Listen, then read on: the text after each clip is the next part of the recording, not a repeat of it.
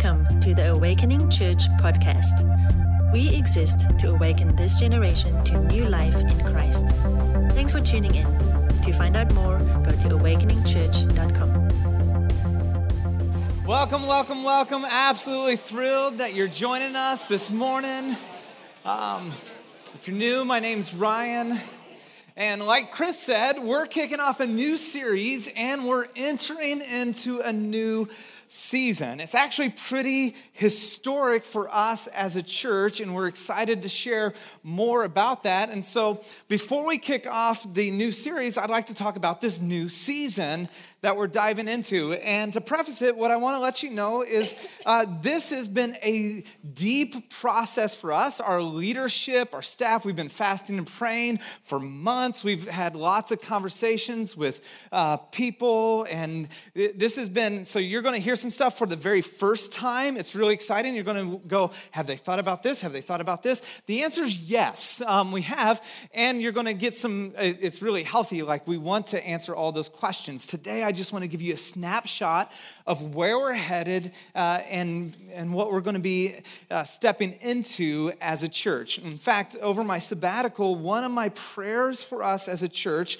I had about 3 dreams this fall for us. Not like I had a dream, but like a dream, like this is my dream for us. One is that we'd make a tangible impact among the most vulnerable in our society. That we would have this tangible, like not just like words, but we would make an impact among the needy in our society, the hurting in our society. The other had to do with our groups, and that you would become self-feeders. My passion is not that you come and hear just a great sermon. I want it to be that. Lord willing, that will be that. But is that as you would grow and that you'd be able to open up God's word and hear from him on your own. The third is that we'd take a big step of faith. That we'd be a church that learns how to trust God with all that we are and find that he is trustworthy. This is one of those big steps of faith for us as a community. And so I want to remind you of why we gather before we dive into this, because every decision we make at Awakening revolves around our vision. And we started this church a little over 6 years ago with this dream, this vision. We exist to awaken this generation to new life in Jesus. Our vision is fundamentally about transformation. That you would experience this radical new life that is extended and offered in Jesus, not a rehashing or somehow to make your old life better. And it's about this generation. I love this service because we have tons of this generation in this service. Our previous service has lots of families. And what I love is we're a church with multiple generations that gather and say, this generation we want to see reached because we believe in them. Like if you're, maybe my age or a little bit older and maybe a lot older, right?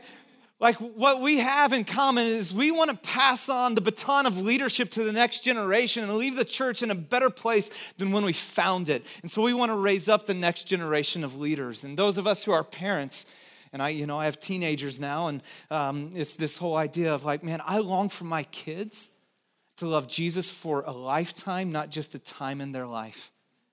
And one of the things I just, like when my kids go off to college and come home, I want them to feel like they're at home and they have a place and their church speaks their language and understands them. And I love that many of you, I see just the kids' t-shirt of this generation investing in the next generation. What a great way from youth to kids and seeing young people, and you're making an impact in our kids' life of doing that. And our vision drives us in what we're doing next. And this is actually the stepping out to help us accomplish it more effectively than we have had in the past. In fact, think about this. This is not about incremental change, but how can we step into a catalyst to fundamentally change how we do what we do? And what we're doing in the next few weeks, unpacking, is this idea of above and beyond campaign. Well, what is it? We believe we serve the God who goes above and beyond what we could ask or imagine, and so we want to be in position to steward the blessing of God. Now, God is moving and working on this planet, period. The question isn't whether God is moving or working. The question is, are we in position as a people? Are we in position as a community to be conduits of his working and moving on this planet? And that's where we want to be as a church. We want to be in position to steward what he's doing. I don't know if you look around, but God's been growing this little church. Our first service is packed. Our second service is getting more packed. And we want to be able to steward that in awakening this generation. And so what are we going to do? We're going to embark on something that's a step of faith for us. A 2-year campaign to raise $1.5 million above and beyond our regular giving to strategically position us for what God has next. Now, what does that look like? What are we going to accomplish? First of all, 20% of what comes in is going to go to local and global impact over the 2-year campaign. $300,000. We've invested deeply with Haiti, and we want to do some things that are significant when it comes to the area of human trafficking here in the Bay Area. And this is important for you to know, those who have been around. We've always done a generous campaign every single year. You've been a part of that. This will be in place of our generous campaign and yet allow us to be far more generous than we ever have in the past. Think about giving away $150 over the next each year over the next 2 years. And then 80% will go to a longer-term location here at Awakening Church. Now, I don't want you to think of building. I want you to think about how can we have a strategic training center to raise up the next generation of leaders? How can we create a place, by the way, that is a resource and a lighthouse to the community around? Right? And so one of the things you probably don't know is that we love our time at Del Mar. We love what God's doing here. It's been such a joy. But you probably don't know that every week's a little bit of an adventure for us. We have a Saturday setup team that spends 2 to 3 hours setting up. We have a Sunday morning setup team that spends a few hours to set up. And then we have a Sunday afternoon team that tears everything down every single week. It's amazing. I'm humbled by how many people serve in this church. Now, what the school district was fascinating is we're not always guaranteed this space. In fact, we paid for a Saturday setup last night. And yet the school said, hey, we actually need that space. So we didn't have a Saturday setup. We had a group show up at 6 a.m., 15 people this morning, 6 a.m. in this room, prepared the way for what God's going to do in this. By the way, can we just thank them real quick? That's amazing. That's awesome.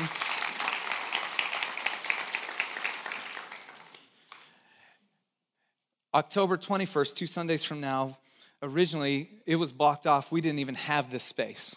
So our team spent a lot of hours figuring out, what are we going to do? How do we move hundreds of people and figure out what are we going to do for church that Sunday?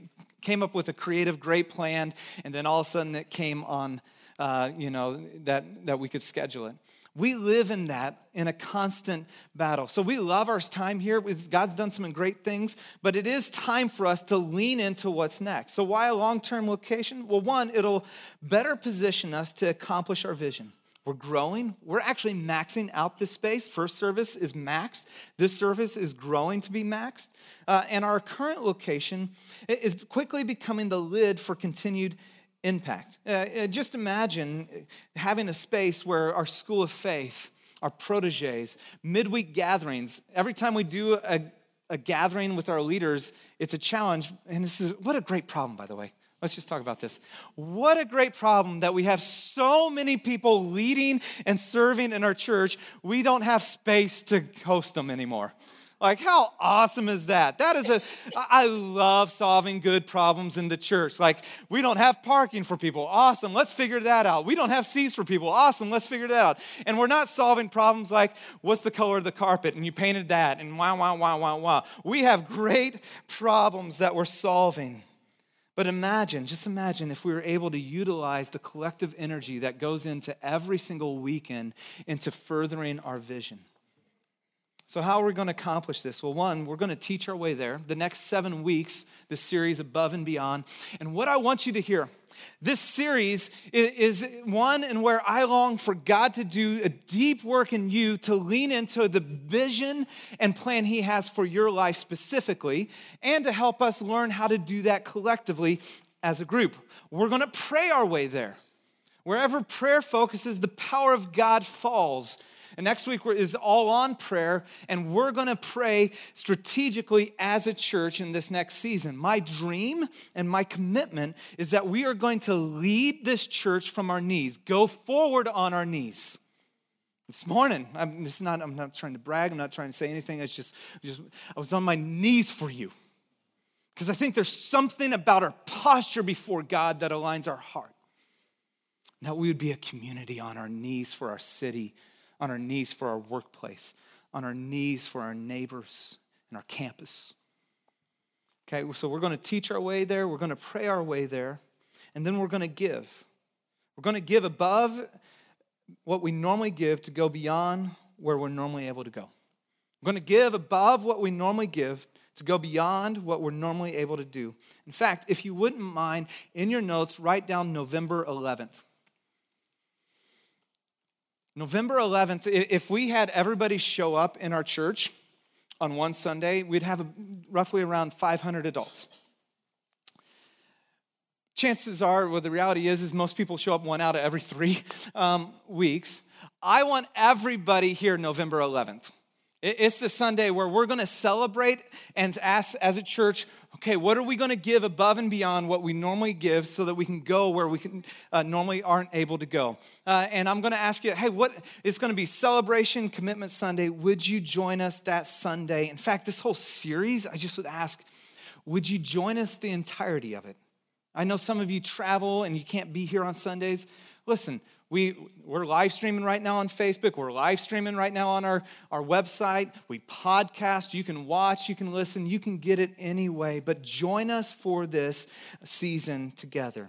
Now, chances are, for many of you, 1,000 questions just came to your mind about all that's happening and going on. And have you thought about this? And have you prayed for a free building? Yes, we've prayed for a free building. Have you pursued other churches? Yes, we pursued other churches, right? But those questions are good questions.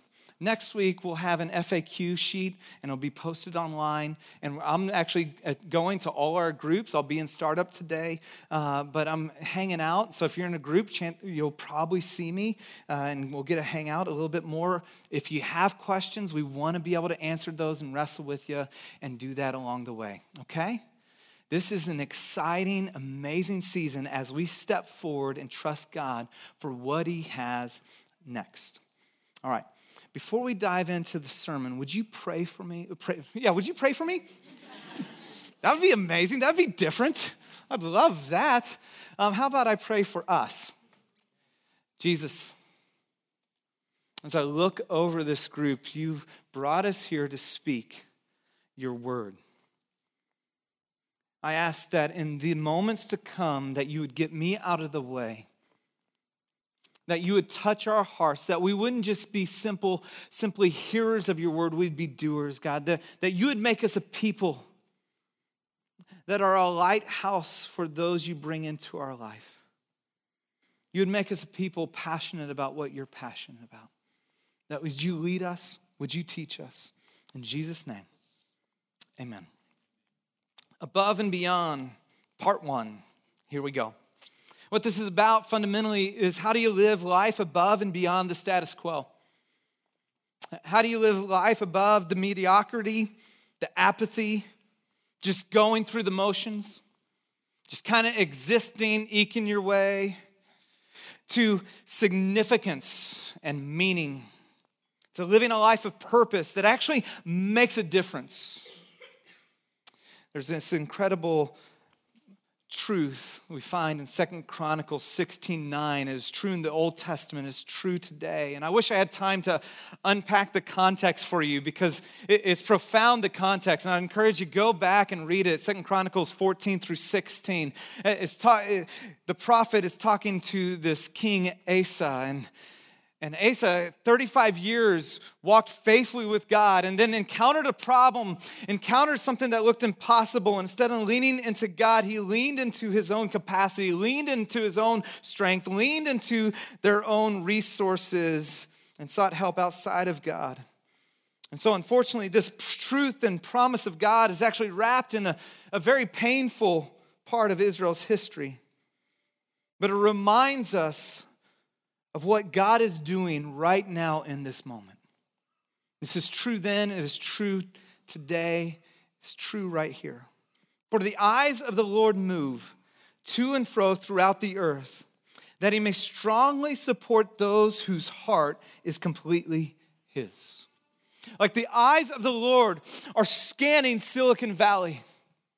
The eyes of the Lord are scanning your workplace, or scanning your college or university campus. The eyes of the Lord are scanning, looking everywhere, that he might strongly support.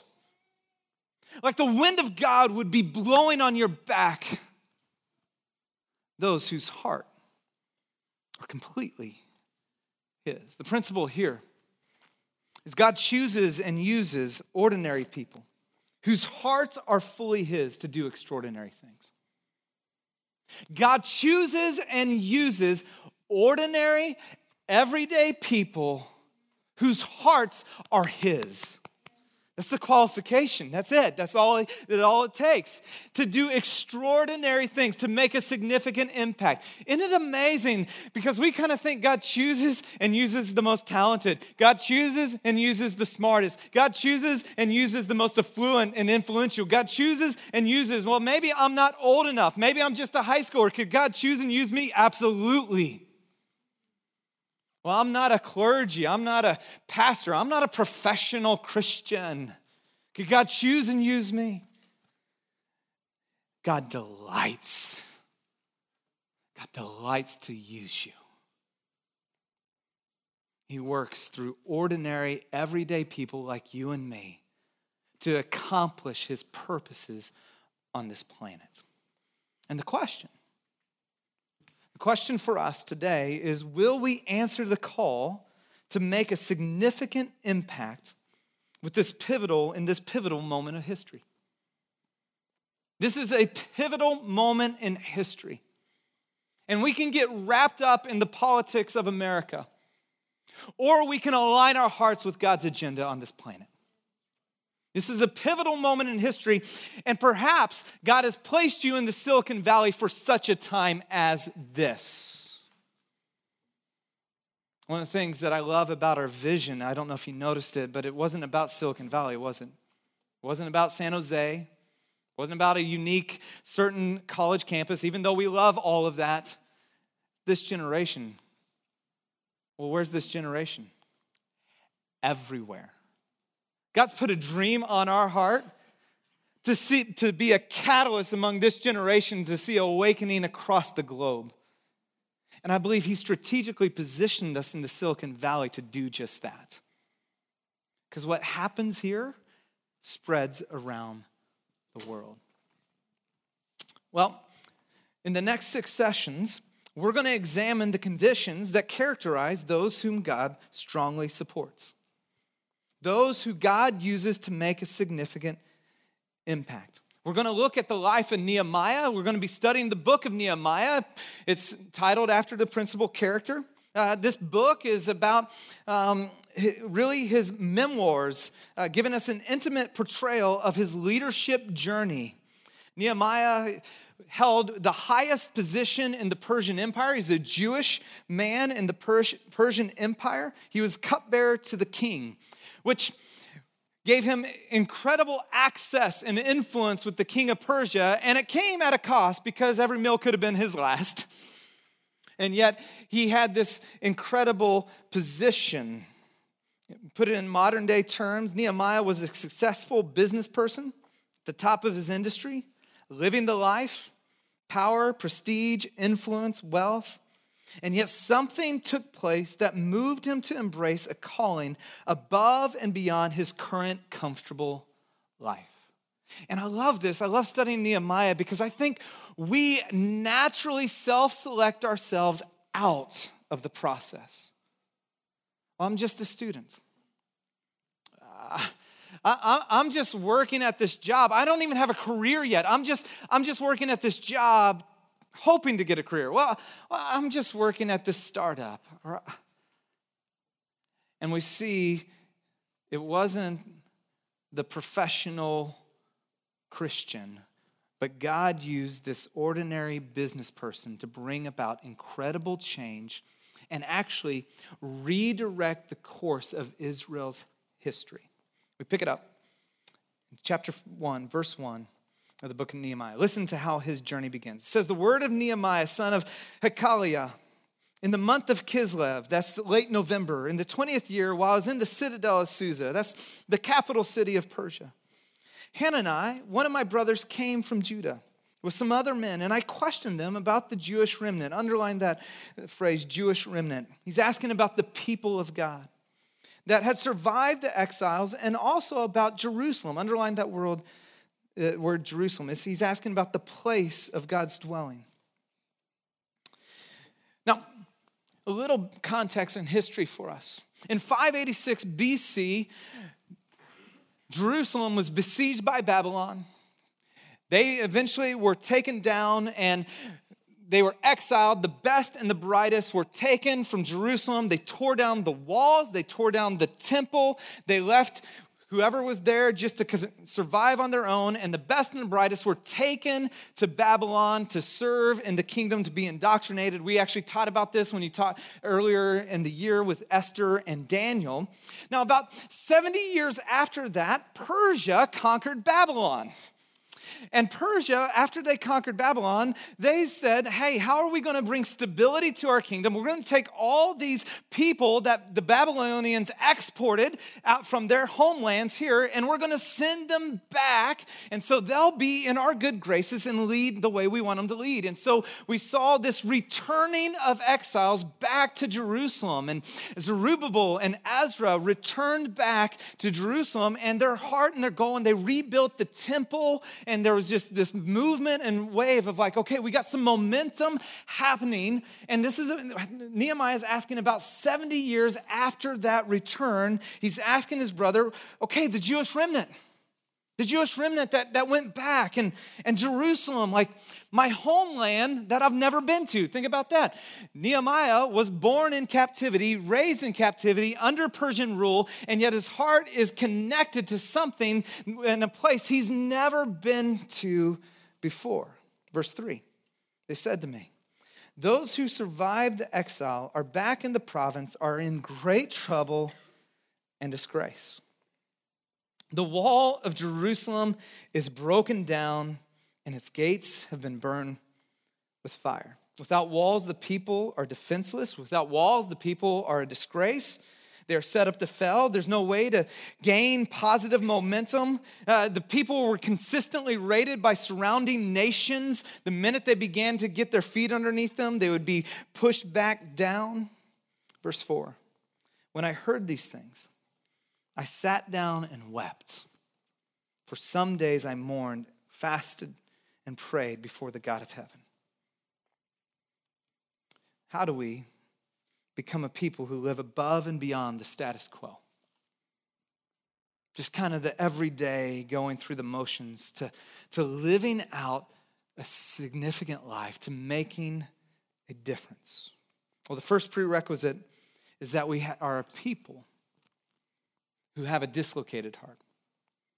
First prerequisite for the type of person that God strongly supports is that we're a people with a dislocated or a broken heart, that our hearts begin to break for the things of God. Notice, and remember, I had you underline Jerusalem and the Jewish remnant, the people of God and the place of God's dwelling. Now, we don't think about dislocated as a very positive idea, right? You have a dislocated shoulder. Anybody had that? That's unfun. We've had dislocated fingers playing basketball. Actually, last Sunday, I came so close. I stove my finger really good. I just wanted you to feel bad for me. My dad actually, he's played basketball his whole life. He's like one of those gym rats, And he's dislocated his fingers so many times. It's kind of nasty, actually. His pinky won't go back into place. It literally is going this direction.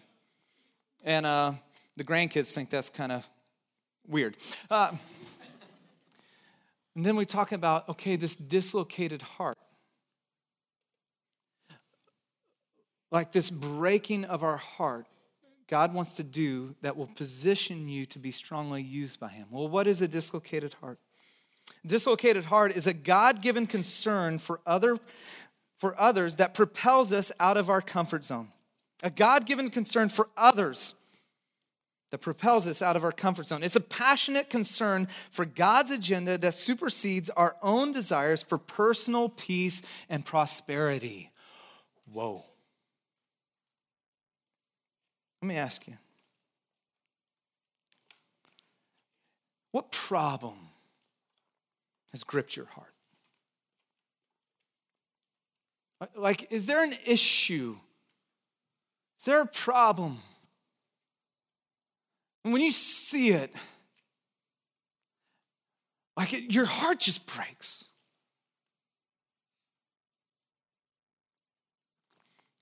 Like, when's the last time you've been confronted with the pain that our country is experiencing, the pain that our world's experiencing, maybe the pain that a friend's going through, the pain of looking at the desolation and the destruction of humanity and the homeless society, and your heart just breaks and you weep and you cry?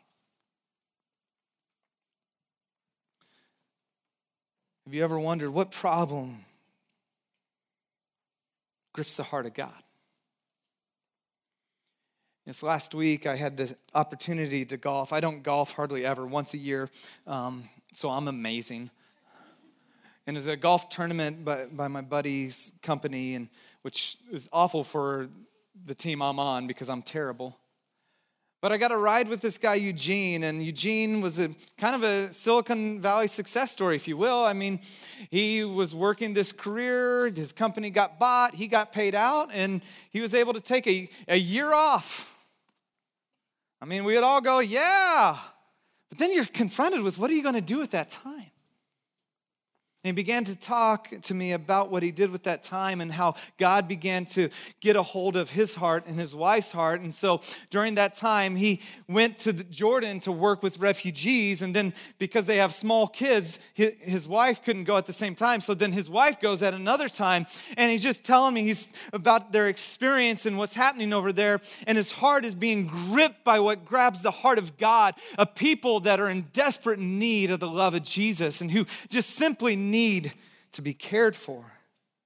See, a dislocated heart moves us out of our own peace and prosperity to God's agenda on this planet. What problem has gripped your heart? Well, what does a dislocated heart look like? Let me give you a couple examples. First example is that of Jesus. Philippians 2:5 says this. Next slide. In your relationships with one another, have the same mindset or attitude or perspective as Christ Jesus, who, now don't run past this, being in very nature God, Jesus, fully God, did not consider equality with God something to be used to his own advantage. Rather, he made himself nothing by taking the very nature of a servant, being made in human likeness, and being found in appearance as a man. He humbled himself by becoming obedient to death, even death on a cross. The pre-incarnate Christ, for all eternity past, has been surrounded by angelic hosts declaring 24/7, holy, holy, holy is the Lord God Almighty, arrayed in splendor and majesty, the all glorious, all powerful. And his heart broke for his creation. His heart broke for you. His heart broke to the extent that in one translation, he would empty himself, become a man, and walk in our shoes and take our place. That's why when the Pharisees were questioning him, he said, it's not the healthy that need a doctor, but the sick. My aim, my mission, my purpose, what breaks my heart is I came to seek and save that which is lost. That's what a dislocated heart looks like. Think about the Apostle Paul. Romans chapter 9, verse 1. This is an incredibly profound statement by the Apostle Paul. Notice his broken heart for the things that break God's. I speak the truth in Christ. I'm not lying. My conscience confirms it through the Holy Spirit. I have great sorrow and unceasing anguish in my heart. Why? For I could wish that I myself were cursed and cut off from Christ for the sake of my people, those of my own race, the people of Israel. Like Paul's heart so broke for his people. I mean, just the depth of this is unfathomable. Like, I wish I could be cut off. If that would allow every one of my brothers and sisters to know you. See, I think we wrestle too much in our society, in our culture, about being great. It's not so much about doing something great for God. It's about letting God do something great in you. It's about letting God do the great work in you, and He'll do the work through you. And we get caught up with trying to be Instagram famous and doing all these other things that are going on around us. And Silicon Valley, I mean, that's the area. People move here to do something great. But would you allow God to do a great work in you? So how do you develop this dislocated heart? How do we become that type of person that God says, I'm going to just strongly support? And the first thing we see is that we need to do an honest evaluation. Like where is my heart really? What's going on in my heart? Colossians 1:3 says, since then you have been raised with Christ. Set your heart on things above where Christ is seated. Like, God, I'm going to set my heart on your things, on your dreams, not mine. I'm going to set my heart on your desires, not mine, where Christ is seated in the heavenly realms. Jesus would say this in Matthew chapter 6. He would say, wherever your treasure is, there your heart is also. So if you identify your treasure, you've found your heart. If you identify what you treasure most, you'll discover where your heart is. Where's your heart? Like, do an honest evaluation of where you're at. A few questions here. Do I really care for the people around me? Do I really care for the people around me? Let me just tell you a very honest story. I was at Pete's a few weeks ago. That's where I study. That's where I work. I paid $275 to rent office space there at a table. Honestly, if you're Pete's in Willow Glen at about between like 5 and 9, I'll probably be there. You can come say hi, but I'll be really focused. I was there, and it's Willow Glen, and Willow Glen's got this nice, safe bubble, and, you know, it's this amazing environment. I love raising my kids there, and I'm sitting in this corner, and a homeless man comes in, and quite honestly, we don't have a whole lot of homeless in Willow Glen. And this homeless man comes in, and he smells terrible, and he's completely barefoot, and he's sitting across the way where I cannot ignore him. And he's kind of got his head down, and he's sleeping, and he's looking, you know, he's got his coffee, and he actually had a little bit to eat, and I mean, just but completely disheveled. And I'm like trying to study God's word, and I can't help but notice the homeless guy. And I just kind of wanted to focus. I kind of wanted to retreat, if I'm really honest. And then I was confronted. Well, do you really care about what I care about? Yeah. Let's be real. In that moment, I want to, but I really didn't. I care about being comfortable, honest, more often than not. About just getting to do my little thing. I don't really want to be confronted with the pain around me, because then I feel like I got to respond to it. I saw that he was shoeless, and I was like, okay, God, maybe this is what you're doing. And so finally I was like, okay, I'll engage him. I go over to him, and I just kind of bend down and talk to him a little bit. I'm like, hey, man, how you doing? What's going on? Yada, yada, yada. We talk. I'm like, I can't help to notice you don't have any shoes. what size are your feet? Now, I just got to give you the heads up. This story doesn't end awesome. It didn't. Because he wears a 10.5 and I wear a 9.5. But what God did in that moment was confronted me to ask the question, do I really care about the people that he's placed in front of me? Am I so wrapped up in the details of my life that other people are interruptions rather than opportunities to serve in the name of Jesus? Does it matter to me what's happening in other places in the world? For those who've traveled outside of the U.S. especially, you'll notice that the rest of the world pays attention to what happens in the U.S., but ironically, we don't pay attention much to what happens around the world. We're very consumed with our own politics, aren't we? And yet not consumed with the pain and the suffering that's going on all around us. Today, 30,000 kids will die because of preventable diseases and lack of water. Do I really care what's happening around me? Or have I become so desensitized to the pain and suffering? I mean, when you see that World Vision commercial or Compassion International, you see like those realities. I don't know if you are like me. Oh, good grief, this is like Ryan's Confession Sunday. More often than not, I flip the channel instead of engage and pray.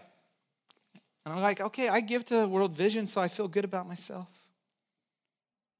Developing a dislocated heart requires that we have an honest evaluation. Where is your heart? And then it takes a genuine repentance. To repent means to change one's mind about life and about the way you're going about life. When you change your mind, then you change the direction you're headed. That's what repentance means in the Bible. It does not mean that you just feel bad about something or you feel guilty about it. That is not biblical repentance. Repentance is this idea of I've been heading in this direction. Oh my goodness, it was the wrong direction. I need to turn around. I've changed my mind and I'm going to head in a brand new direction. Repentance, true biblical repentance is always followed by action. Romans 12:2 says this, do not be conformed any longer. Don't allow your life to be molded and shaped. It's literally the word to be squeezed by the pattern of this world. But be transformed. Allow your life to be transformed, your mind to be transformed by the renewing of God's word. Get into God's word and allow his word to change your thinking. See, genuine repentance for us means that we need to admit we have a consumer mindset. Admit that honestly, I'm not going to speak for you. I get consumed with my own comfort. That my heart drifts to my agenda, not God's agenda.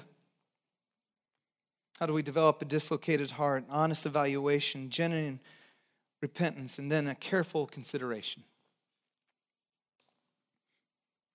Now, Nehemiah, he asks, he listens, and then I want you to notice what he does, right?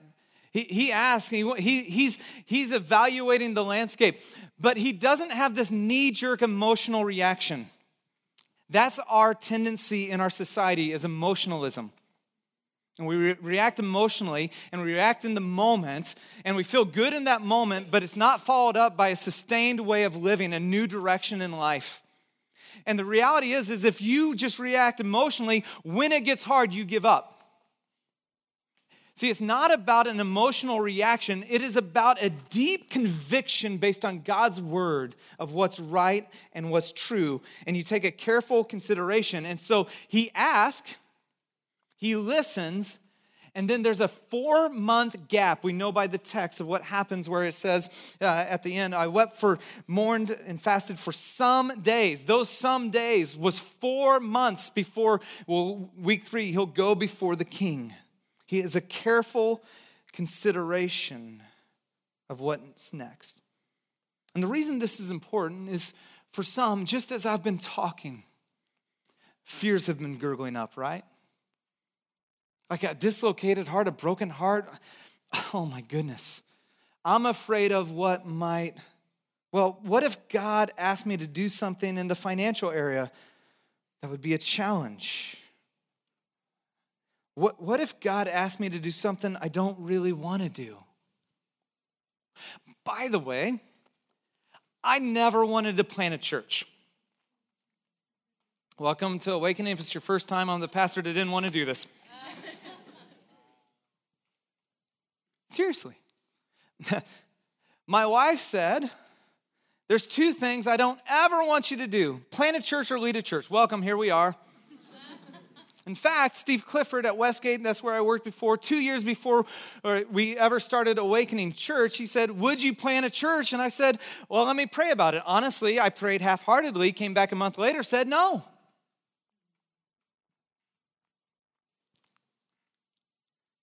I couldn't dream of doing anything different now. See, some of our fears of I don't want to cause us to miss out on what God created us to do, and you're missing out on the best that God has for you. And could it be some of the things you say, I don't want to do, you don't actually understand how you're made because I didn't understand it, and you're not leaning into His design for your life, and where you begin to go, no, God, my life's yours. You lead, you take the lead. Do you want me to say hi to that person? Cool, I'll say hi to that person. You want me to host like a party at my house for my neighbors and coworkers? Cool, I'll do that too. Like whatever you want me to do, I'll do. Maybe God will ask you to do something you don't really want to do, and in the process you'll find it is what you were made to do. What if God asked me to go somewhere unfamiliar? Isn't that one of our fears? In fact, it's funny because I have a number of South African friends, and in America, like our fear is that God would send us to Africa, and they're like, why? Like, what if I have to go somewhere unfamiliar, out of my comfort zone? You probably will, and it probably won't be Africa. What if God overwhelms me with the needs of this world? Like as I've been talking, for some of you, you're hyper feelers, right? I don't mean that negatively. I think we need you in the church, but you can't watch the news because you take it on, right? It just weighs you down. And just the thought of having a dislocated heart is like, I can't take anymore. And could you trust that God will lead you gently in the ways that you need to be led in this moment to create a heart that beats after His heart? How do we develop this dislocated heart? Honest evaluation, genuine repentance, careful consideration, and then finally, simply ask God. Ask God. Ask God. Would you have the courage to pray and ask God to break your heart for the things that break His? Like the eyes of the Lord in this moment are searching to and fro throughout the entire earth in this room for a heart that's fully His, that He might strongly support you. So the first prerequisite is a dislocated heart, that our heart just begins to break for the things that are on His heart. And would you pray? Would you pray, Heavenly Father, would you break my heart for what breaks your heart? In fact, you have this 3x5 card. We printed it and paid money for it so that you would keep it. Here's what I'm going to ask you to do. Would you put this wherever you'll see it daily? For some, that's your car. For some, that's your mirror. For me, it's my fridge because I love to eat. Wherever you would see it daily, and would you pray over the course of this series, that prayer? Heavenly Father, I recognize that your eyes are moving to and fro throughout the whole earth for a heart that's fully yours. And man, I want to be in that position. I want to be that man. I want to be that kind of woman that when you look at me, when you see me, you would go, man, I can't wait to get behind that person. I can't wait to fuel them and breathe life into them and what they're doing because my heart beats for you. Would we be that kind of church? Would you lean into that? And would you pray that prayer? Would you stand with me? We're going to close and worship the song, You Can Have It All. And for some, you're not in a place where you can sing that, and that's okay. And I'd encourage you, come to the front for prayer, or go to the back for prayer when you're in that place of, I'm in wrestling. I'm in wrestling. And maybe you're like me with that homeless man. When confronted, do you really care? And the honest answer is no. But I want to. God even responds to that. God says, I can actually change your desires if you'll invite me in. I can change your heart if you'll invite me in. I can change the beating and the pattern and the rhythm of your heart if you'll invite me in. Heavenly Father, think about that. Would you pray with me? How cool is that? That we get to call you Father. That you've invited us in, the almighty, all-powerful, all-knowing, majestic God of the universe, whom angels are surrounding, singing, holy, holy, holy is the Lord God Almighty. And you have invited us into your abode to call you Father. May that never be lost on us. God, I pray, would you break our heart? Would you keep us from being a people that just go about life unthinkingly, apathetically? Would you make us a people whose hearts are yours, whose hearts break for what yours break? And would you, when you look on this church, we go, man, I'm going to support them. That's a church that beats after my heart. I can't wait to breathe my life and my movement through them. Make us that church. In Jesus' strong name, amen.